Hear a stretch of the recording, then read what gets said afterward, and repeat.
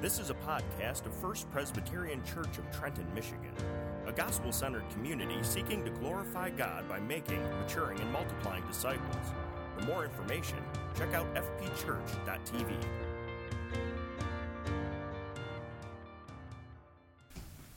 This morning's reading of God's good and perfect word comes from Luke chapter 19, verses 11 through 27.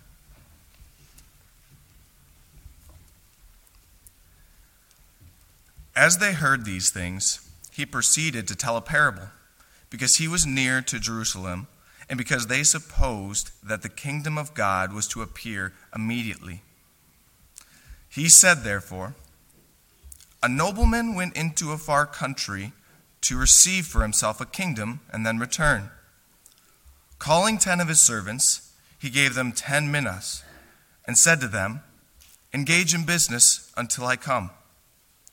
But his citizens hated him and sent a delegation after him, saying, we do not want this man to reign over us. When he returned, having received the kingdom, he ordered these servants, to whom he had given the money, to be called to him, that he might know what they had gained by doing business. The first came before him, saying, Lord, your mina has made 10 minas more. And he said to him, well done, good servant. Because you have been faithful in a very little, you shall have authority over 10 cities. And the second came, saying, Lord, your mina has made 5 minas. And he said to him, and you are to be over 5 cities. Then another came, saying, Lord, here is your mina, which I kept laid away in a handkerchief. For I was afraid of you, because you are a severe man. You take what you did not deposit and reap what you did not sow. He said to him, I will condemn you with your own words, you wicked servant. You knew that I was a severe man, taking what I did not deposit and reaping what I did not sow? Why then did you not put my money in the bank? And at my coming, I might have collected it with interest. And he said to those who stood by, take the mina from him and give it to the one who has 10 minas. And then they said to him, Lord, he has 10 minas. I tell you that to everyone who has, more will be given. But from the one who has not, even what he has will be taken away. But as for these enemies of mine, who did not want me to reign over them, bring them here and slaughter them before me.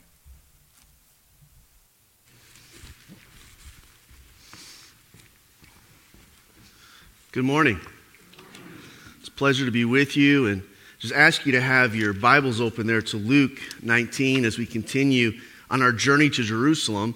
Kind of excited the way our study is lining up. It's going to lead us right into the story of the crucifixion on Good Friday and move us into the resurrection on Resurrection Sunday. But Jesus, throughout the Gospel of Luke, has been moving towards Jerusalem.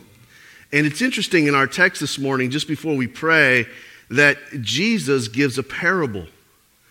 And as he gives this parable, he's giving this because of wrong assumptions. So let's take a moment and pray.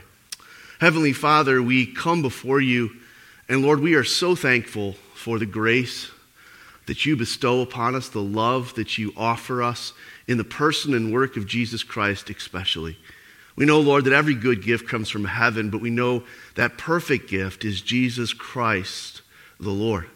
We're thankful for him. We're thankful for his loving response to our sin, that he was willing to take our shame, to go to our cross, to die in our stead. He hung there, bleeding on our behalf so that we could be covered in his blood and therefore declared innocent. The proof of this is seen in the resurrection, and so we cheer over the empty tomb.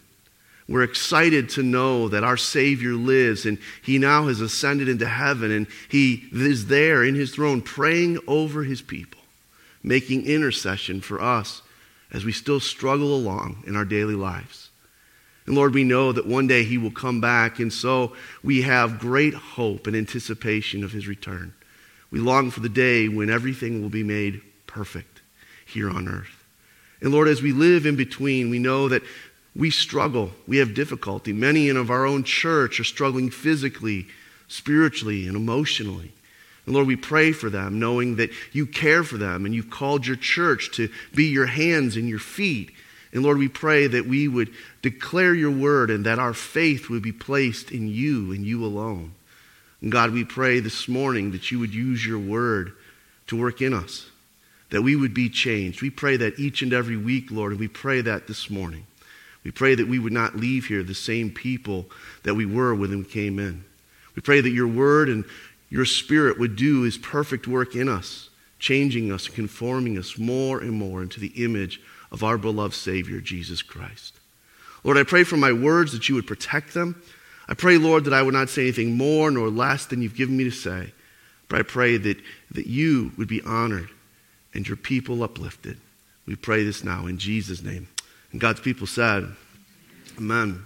As I stated, as you look at this text, you see that Jesus is teaching this parable because it actually uses that line in verse 11 on two occasions. It says, he proceeded to tell them a parable because he was near Jerusalem and because they supposed that the kingdom of God was to appear immediately.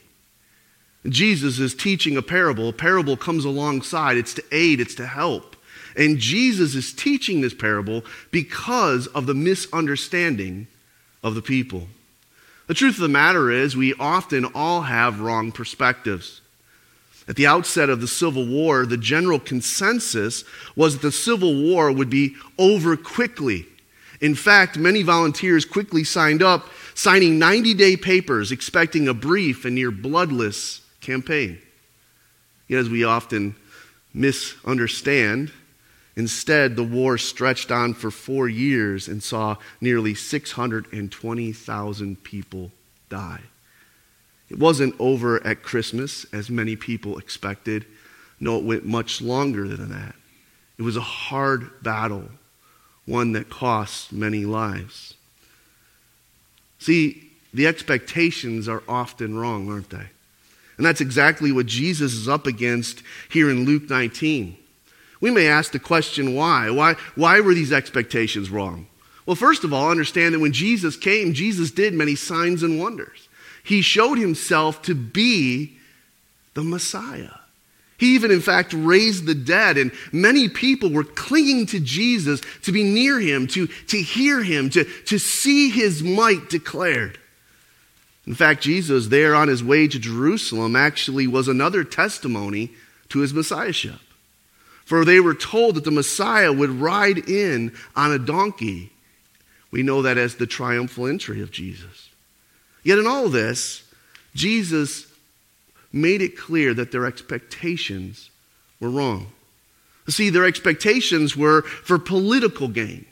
Their expectations were that the Romans would be defeated and that the Jews would now rule the earth. But that's not why Jesus came at all. Jesus came in a very different mode. Jesus came not to be conquered in the sense of flexing his muscles and showing the world his power. No, he actually came as a humble servant. Even before his death, he would wrap an apron around his waist and wash his disciples' feet, to which they would reply, "Not me, Lord, not me. Don't wash my feet," misunderstanding why he came. Jesus came to defeat a far greater enemy than Rome. He came to defeat the enemy of death and hell. That's why Jesus came. Jesus knew that his people did not understand his purpose, even though he announced it on multiple occasions. Therefore, Jesus offers this parable. This parable that we're told is about time and about purpose. Look again at verse 11. And when they heard these things, he proceeded to tell a parable because, notice this, he was near to Jerusalem, and because they supposed that the kingdom of God was to appear immediately. What's the parable that Jesus tells? It's that in verse 12, we're told of a nobleman who went into a far country to receive himself a kingdom. And then what would he do? He would return. It's about timing. It's about purpose. He uses a parable to display who he is and why he has come, what his purpose is. The key point is about time. It mentions that the noble is going away to receive his kingdom. It mentions in verse 12 again that same noble will return. Friends, isn't that exactly true what is about Jesus? Jesus did come, and he came for the purpose of winning his kingdom. He came for the purpose of saving his church. He came so that he could die on the cross and resurrect. That was the purpose of his first coming. But we also know that he will come again.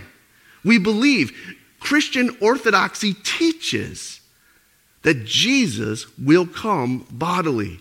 And so we believe, faithfully trusting in the return of Christ that is yet to happen. Jesus' coming is therefore in two parts. His first coming is called his inauguration. He came to die. He set things in motion. Yet his second coming is his consummation. That's when he will return to judge, when he will set all things right on the earth. Friends, the truth is, as Christians today, we're living between these two comings. We look back at what Jesus did do on the cross, and we celebrate that. We celebrate the resurrection. Every year at Easter, we make sure that there's a time where we actually focus exclusively on the resurrection. But the truth of the matter is, each and every Sunday is a resurrection Sunday, as we celebrate the power of Jesus Christ in our lives. And yet we long for and look forward to what he will do when he returns. Which one of us doesn't long for a world that is right? A world that is just. A world in which there is no more tears, no more death, no more pain. Which one of us doesn't long for the world which will come when Jesus returns? And so here we are, kind of caught in between. This really leads to the second part of why Jesus told this parable. Jesus told this parable because he was calling for his church to be faithful. Faithfulness. As we live in the in-between, we're called to be faithful. I'm a big history buff, and I think often about Jesus' first coming and Jesus' second coming in relation to World War II. In World War II, there was a big event, June 6th, 1944, called D-Day. It was the storming of the beaches of Normandy. And it was important that we gain our entryway into France, because as we gain our entryway as the Allied forces into France, we eventually could make our way to Berlin and destroy Germany, and the war would be over. That D-Day was a big day. In many ways, the winning of D-Day marked the beginning of the end, just like Jesus' victory on the cross. And yet, the truth of the matter is, if you've talked to the soldiers who fought in World War II, they'll tell you there was a whole lot of fighting yet to be had, wasn't there? There was a whole lot of warring that needed to continue. Their faithfulness was required to listen to the orders, to carry out the very descriptions of the orders they were given, so that ultimately what became known as VE Day, Victory Europe Day, could happen. The time in between June 6, 1944 and May 8, 1945 required faithfulness. It required attention. And so it is true for us as we live between Jesus' death, burial, and resurrection and his second coming. It requires faithfulness. So I ask you this morning, how can your wrong expectations affect your faith? How can your wrong expectations regarding Christ affect your faith? Well, one way is we can get lazy, right? Another way is that we can become discouraged. We can begin to throw up our hands and say, Lord, are you even there? Do you even know what we're going through down here? We begin to struggle internally. We can become lazy in our obedience and faithfulness, or we become discouraged in our faith and obedience. Yet this is why Paul wrote a letter to the First Thessalonians. In chapter 5, verse 6, notice what he says. So then, let us not sleep as others do, but let us keep awake and be sober. Keep awake, attention, being attentive to those commands that we have been given. And that's exactly why Jesus gives this story, this parable to his followers. He has expectations of how he wants them to live in between. See, the master in his parable is going, but the master in the parable will come back.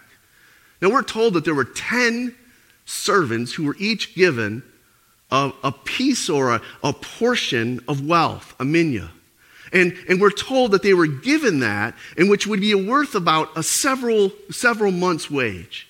And they were given this by the master to use to gain the master's advantage.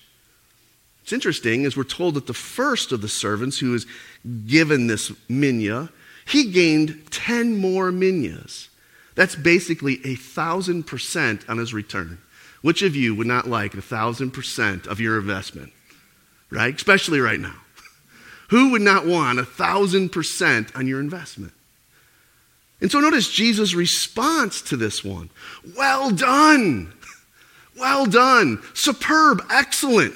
Fantastic. What I love about that is it shows Jesus gets excited when his servants do the right thing.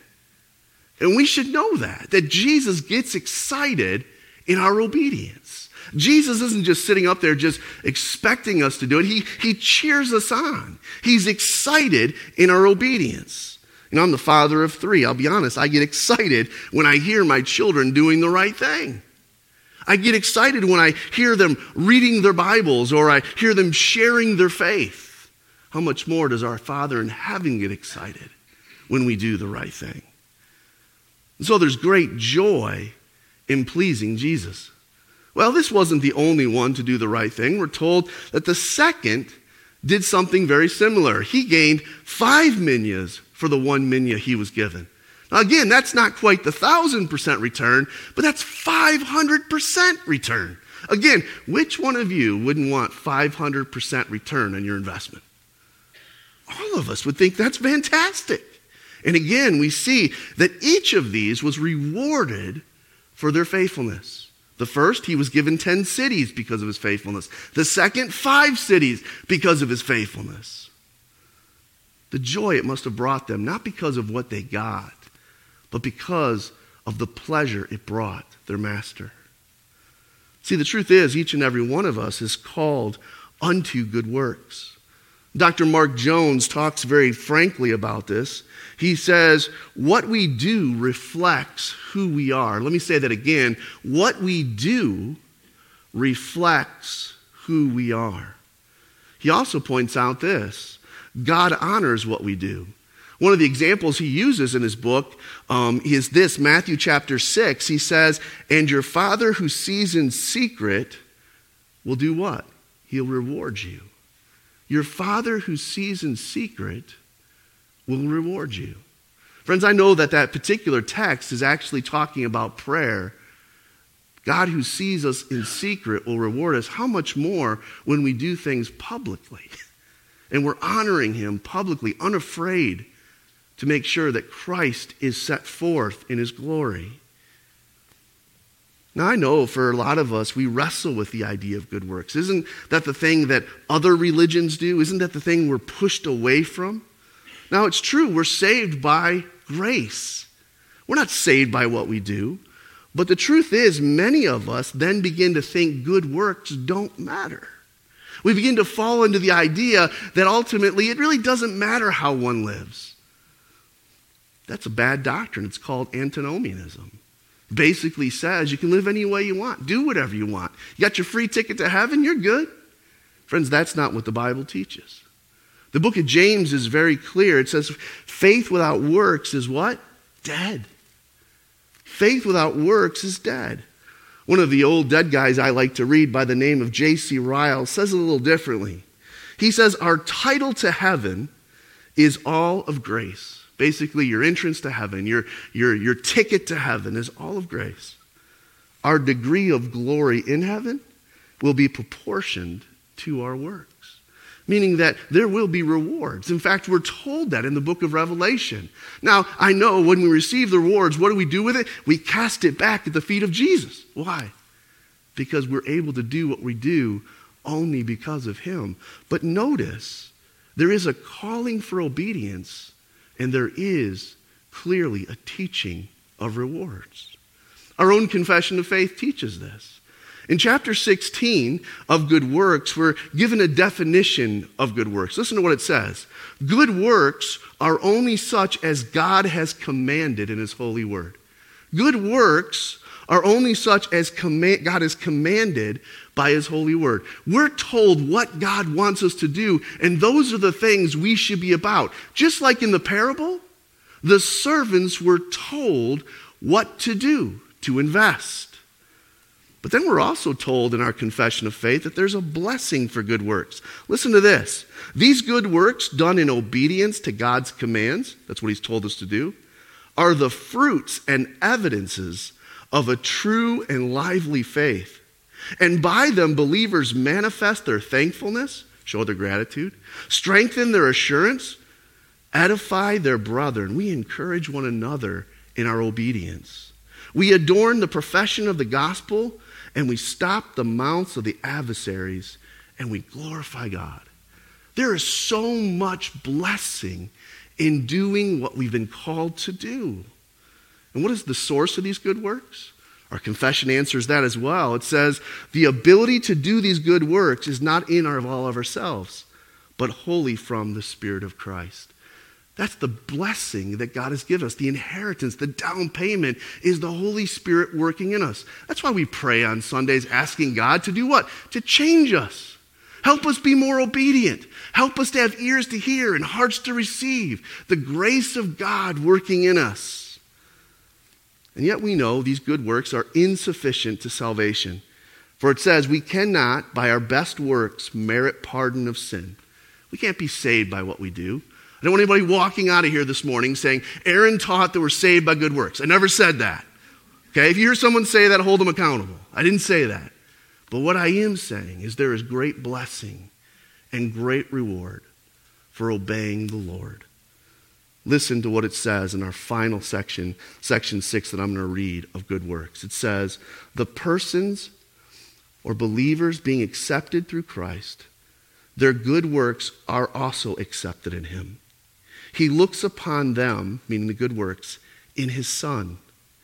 He is pleased to accept and reward that which is sincere, although accompanied with many weaknesses and imperfections. And I think about as a little boy when I would bring home a project from Sunday school for my mom. I was thrilled. I had colored it with just every color I could find in the crayon box, right? I had glued it on, and even though the glue had gotten all over my hands and my face, and I even probably tasted some just to see what it tasted like, when I was finished with that project, which was probably pretty crumbled up, I took it and handed it to my mom, and you know what? She accepted it with joy. And the good news of the gospel here is Jesus takes our feeble efforts and makes them perfect in him. Good works matter. But the question for each of us is, are we seeking to be faithful in our good works until the Lord returns? Or have we gotten lazy? Have we gotten discouraged? Friends, only you can answer that question for yourself. Have you gotten lazy in your pursuit of good works? Have you gotten discouraged in trying to serve the Lord as you look at the world and it seems to be going the wrong way? Or are you truly trusting him and believing in what he said, that he would be returned and he would set everything right? Well, there's a message here at the end of this parable that's important for all of us, but it's really found in the middle. Look at verse 14. In verse 14, we're told of a group of people who are against the master. It says, but the citizens hated him and sent a delegation after him saying, we do not want this man to reign over us. We don't want this leader. We don't want this individual. Friends, understand that this picture is a picture of the Jewish leadership who protested Jesus. Now, they were outside the band of disciples, but they were religious. They should have known better, and they rejected him. But you know what? They weren't alone. The Romans got on board and actually helped to crucify Jesus. Jesus had many enemies who did not want this man to rule over them. But the problem isn't just out there. The problem is also in here. And I'm not just talking about First Pres. I am talking about the local church all over the world. Remember the 3 servants come back of the 10? We only talked about 2. It's that third servant who is inside and is counted as a disciple. He's given a minya just like the other disciples were. And yet, as an insider, he does something detestable. He wraps it up and he keeps it. We must remember in the church, the visible church, not the true church, not the invisible church, but the visible church, the church you see, the people you sit with, is mixed with both sheep and goats. We must remember, as Ralph Davis says, he says, not all of Christ and his enemies are outside. Any number of them are inside the ranks of the servants. Therefore, this wicked one in the church lost more than his minya. He actually lost his own soul. Church, the third servant hid what he had been given. And the reason he hid it was for this reason. He didn't truly know the master. Listen to what he says. Verse 21, I was afraid of you because you're a severe man. You take what you did not deposit and reap what you did not sow. Do you hear it? He views God as a judge. Now, in the parable, he's viewing his master as a judge, as a wicked judge. But how many view God in that same framework? God is just a killjoy. God is just mean. God is just vicious. And so therefore, I'm just not going to do anything to offend him. I'm just going to keep what he's given me and hold it. He misrepresents the master, though, doesn't he? He's forgotten how gracious his master was in the first place. His master is the one who gave him the minya to start with. How often that's forgotten. See, the truth is, in many ways, if we're not careful and we're not on guard of our own hearts, we can fall into the same wrong perspective and forget that every good gift comes from God. If we're not careful, we'll begin to believe that everything we have is what we do with it. It becomes man-centered. It becomes us. And we forget that ultimately everything we have is really from the grace of God. And so what's the result? Well, the master condemns the wicked servant using his own words. I go back to what Ralph Davis says. He says, therefore, this wicked one in the church lost more than his own minya. Listen to what it says in verses 22 and 23. You knew that I was a severe man, taking what I did not deposit and reaping what I did not sow. I think that's what you said, right? That's what he's saying there. I think that's what you said. Why then did you not put my money in the bank, and at my coming I would have at least collected interest? At the very minimum, just take what I've given you and throw it in the bank rather than leave it in the handkerchief. Why'd you at least not do that? Friends, unfortunately, there are many in local churches all over this world who are this wicked servant. They have a wrong view of God as being harsh and unloving, and truly they have too high view of themselves.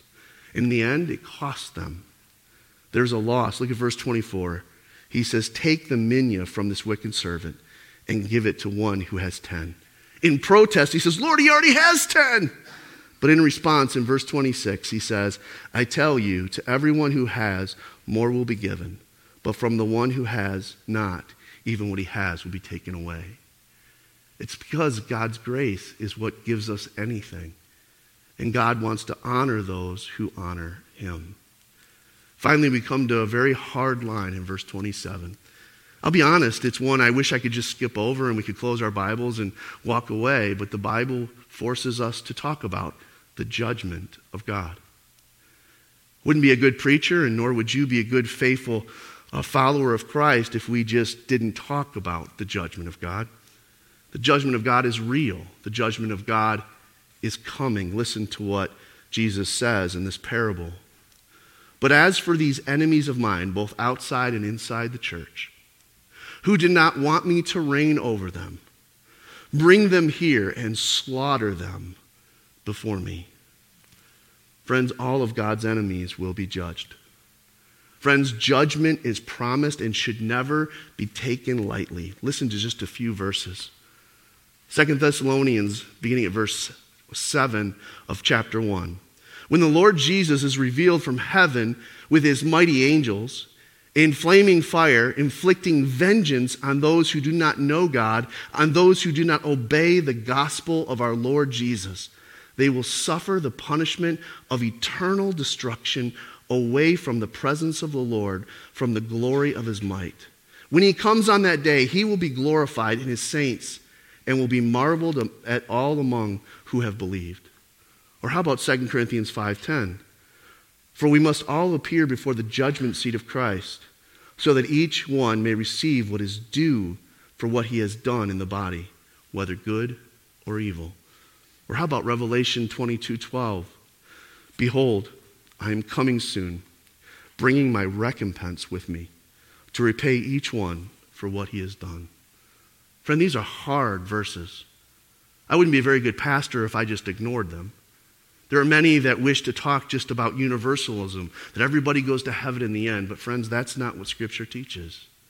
It teaches us the importance of knowing and trusting in Christ. We can't have a wrong perspective of God, or it could doom us to hell. We need to believe what the Bible preaches and teaches. We need to submit to God's authority, and we need to recognize all that he's already done on the cross and will do when he returns. Friends, judgment of God is real, and if it is ignored, it only brings one peril. The question before each and every one of us sitting here is this: am I a faithful servant? We all need to take inventory of our own faithfulness. For that faithfulness shows our love for Christ. That faithfulness shows our heart condition. That faithfulness shows our faith if we're truly believing. That's why Paul wrote in 2 Corinthians 9:6 these words: whoever sows sparingly also reaps sparingly, and whoever sows bountifully also reaps bountifully. Friends, may we truly be having our faith strengthened and encouraged as we trust in Jesus Christ. May we not get lazy, may we not be discouraged, but may we walk in the faith of Christ. Let's pray. Heavenly Father, as we close our Bibles, as we step away from this parable, as we're reminded that sometimes our perspective is just wrong, help us to be mindful of the fact that Jesus has come and he's coming again. And as we live in the in-between, may we be faithful. We pray this in Jesus' name. God's people said, Amen. This has been a podcast of First Presbyterian Church in Trenton, Michigan. For more information, please visit us online at fpchurch.tv.